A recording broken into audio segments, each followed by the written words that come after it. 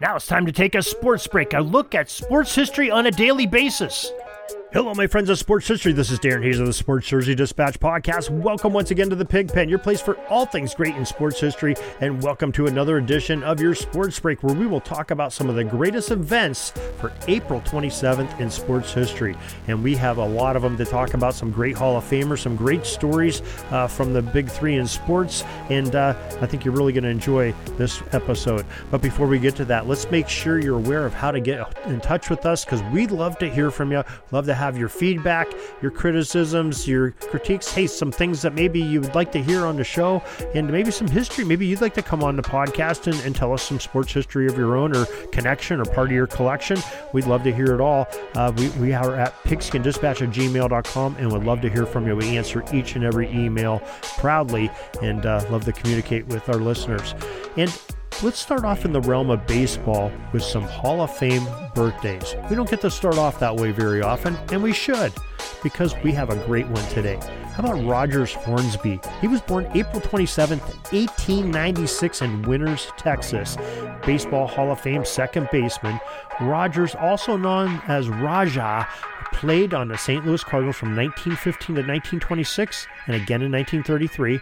But in between those times, he played with the New York Giants in 27, the Boston Braves in 28, Chicago Cubs from 29 to 32, and the St. Louis Browns. And he batted .358 for his career, had an on-base percentage of .577 with 301 home runs, and he was inducted into the Baseball Hall of Fame in 1942, and what a player he was. We also have Enos Slaughter, the great man that was born April 27, 1916 in Roxborough, North Carolina. He was an outfielder and wore the number 9 on the St. Louis Cardinals from 1938 to 1942. And again, after some military service, served his country. We thank him and all of our veterans that have served to keep us free. Played again for the Cardinals 1946 to 1953 after the Great War. 13 seasons total. He batted .300 for his career, on base .453, 169 home runs, and many would refer to him by his nickname of Country. He was inducted into the Baseball Hall of Fame 1985. On the hard courts, we have another big name, and this is one that many of us have seen play. George the Iceman Gervin was born April 27, 1952 in Detroit, Michigan. He is in the Naismith Memorial Basketball Hall of Fame. Gervin played in the American Basketball Association for the Virginia Squires back in that great league, and then when they merged, he played in the NBA with the San Antonio Spurs for a total of 14 seasons, I believe, if you total his ABA and NBA together. And he averaged 14 or more points in all of those 14 seasons. Points per game, that is, 14. His NBA average was 26.2 points per game for his career. In 1996, Gervin was named as one of the 50 greatest players in NBA history. Quite an honor for the Iceman, George Gervin. Now, let's go into the football realm, talk about a few of our birthdays for Hall of Famers. And we have a great one from the College Football Hall of Fame from 1887 on the 27th of April, Macon, Georgia. Frank Juhan, who played for the Sewanee team as a center. Frank, according to the National Football Foundation's website, was a center on offense and the first player in the South to play the new then position of roving linebacker on defense. Great all-around athlete, also competed in track, boxing, and baseball. Played football from 1908 to 1910 for Sewanee, and the team went 18-4-3 with victories over Georgia, Georgia Tech, Auburn, Alabama, Vanderbilt, and Louisiana State. That's beating most of the big boys from the now SEC. Sewanee was definitely a great team back in the day, national powerhouse. Frank Juhan went into the College Football Hall of Fame in 1966 after the National Football Foundation tallied up their votes. Another birthday. This one also from the South, the Alabama Crimson Tide center from 1960 to 1962, Leroy Jordan. was born in April 27th, 1941 in Excel, Alabama. The National Football Foundation shares that Leroy arrived at school a year after legendary coach Paul Bear Bryant started his head coaching duties for the Tide, and the two helped take Bama into football prominence. And as in 1960, Jordan's sophomore year, Alabama went 8-1-2 with a 3-all tie against Texas in the Blue Bonnet Bowl, and Jordan was voted the most valuable player in that game. In his senior season of 62, he became a unanimous All-American, and Alabama sported a 10-1 record that year and a 17-0 victory over Oklahoma in the Orange Bowl, as Jordan made 30 tackles in that contest. Man was all over the field, and he went into the College Football Hall of Fame in 1983. So a couple of great football birthdays from the date of April 27th. Now, we have some excellent events in sports history that also happened here, and we'll try to throw some jersey numbers in there as well. April 27th, 1926, Mel Ott, who during his career wore the numbers of 3, 4, and 5, but not until after 1932 when numbers became mandatory on players.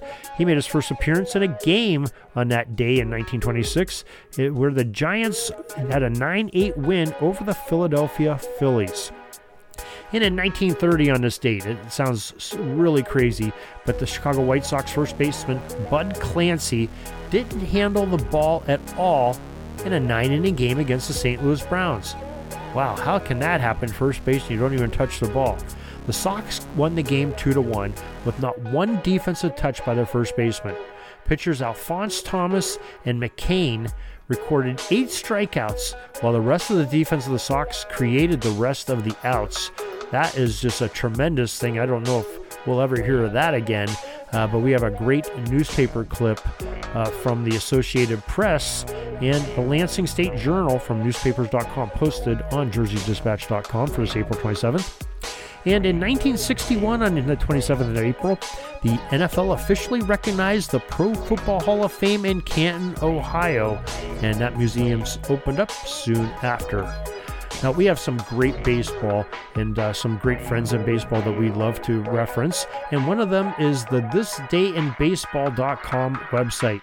If you haven't visited their site, make sure you do. They have some great information on daily play, as well as many other great articles, and we'll just grab a couple from their date of April 27th, and we take one from 1929. The Brooklyn Robins relief pitcher Clyde Dudley hit a home run on the first major league pitch that he ever saw at the Philadelphia's Baker Bowl. On April 27, 1971, Willie Stargell of the Pittsburgh Pirates hit his 11th home run in the month of April. He was on a tear in 1971. That was one of the reasons that the Pirates ended up winning the World Series that year. Him and Roberto Clemente had a great 1-2 punch there, and the bat as well, some other great players on that team as well.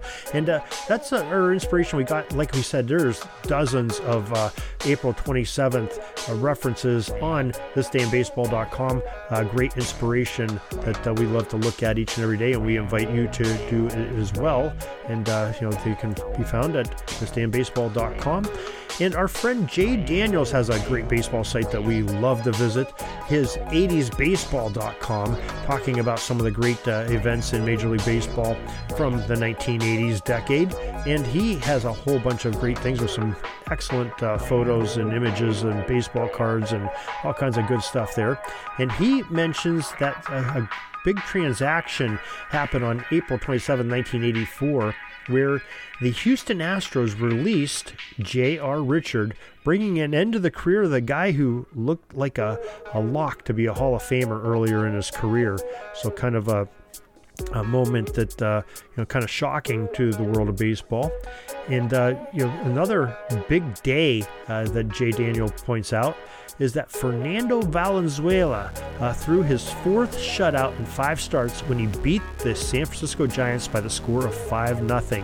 And Jay points out that at that point in his career, Fernando had allowed only 1 earned run and 62.2 big league innings.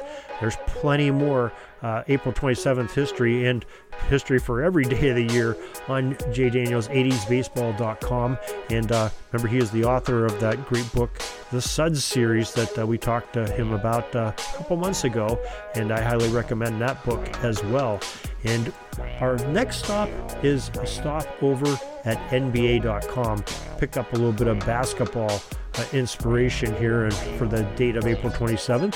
And here's a couple items that caught my eye. April 27, 1983, San Antonio Spurs guard Johnny Moore, wearing the number 00s, handed out 20 assists at the time, a playoff record in the Spurs' 126-109 win over the Denver Nuggets. Now, Magic Johnson, number 32, and John Stockton, number 12, now share the record of 24, surpassing that 20 made by Johnny Moore. But back in 1983, that was a record there, and it stood for a few years. April 27, 1984, number 11, Isaiah Thomas, and number 30, Bernard King, engaged in a great playoff shootout in Game 5 of the 1984 Eastern Conference first-round playoff series. That was won by the Knicks, 127-123 in overtime. But what a thrilling game it was, especially these two players going at it. King scored 12 of his game-high 44 points in the final 5 minutes, 12 seconds of the fourth quarter. But Thomas stole his thunder by tallying Detroit's final 14 points in a span of just a minute 34 to send the game into that overtime session, where each star had 4 points in the OT. And there was a quote that came from Pistons coach Chuck Daly at the time, who said of Thomas, quote, "Sometimes Zeke is magical, and you saw it tonight," end quote. And indeed he was. Some magical moments from the NBA.com, some nuggets of the day history, and they have plenty more there too, not only for April 27th, but for the rest of the year. And some great things there, especially with the playoffs going on. We didn't find anything from the realm of hockey pertinent today that we could use for April 27th, but I'm sure we'll have some coming up here as the playoffs are heating up and go back in Stanley Cup playoff history, and we'll find some magic there in coming days. We thank you for joining us today and joining us for the football, baseball, and basketball history that we could share with you today, and the jerseys, and paying tribute to these great players that make the game so much fun to watch in current times and remember from the past. And we love to do it here. SportsJerseyDispatch.com is our website, and PigskinDispatch.com. We appreciate you. And till next time, everybody, have a great sports history day.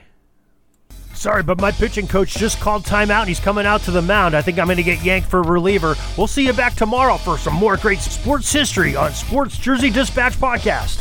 We invite you to check out our websites, JerseyDispatch.com and PigskinDispatch.com. Not only see the daily sports history, but to experience the preservation of great events and people that play the games. Find us on Pigskin Dispatch. It's also on social media outlets of Facebook, Twitter, Instagram, and don't forget the Pigskin Dispatch YouTube channel to get all your daily sports history. Pigskin Dispatch is happy to be associated with the Sports History Network, the sports headquarters of yesteryear, found at sportshistorynetwork.com. This podcast is part of the Sports History Network, your headquarters for the yesteryear of your favorite sport. You can learn more at sportshistorynetwork.com.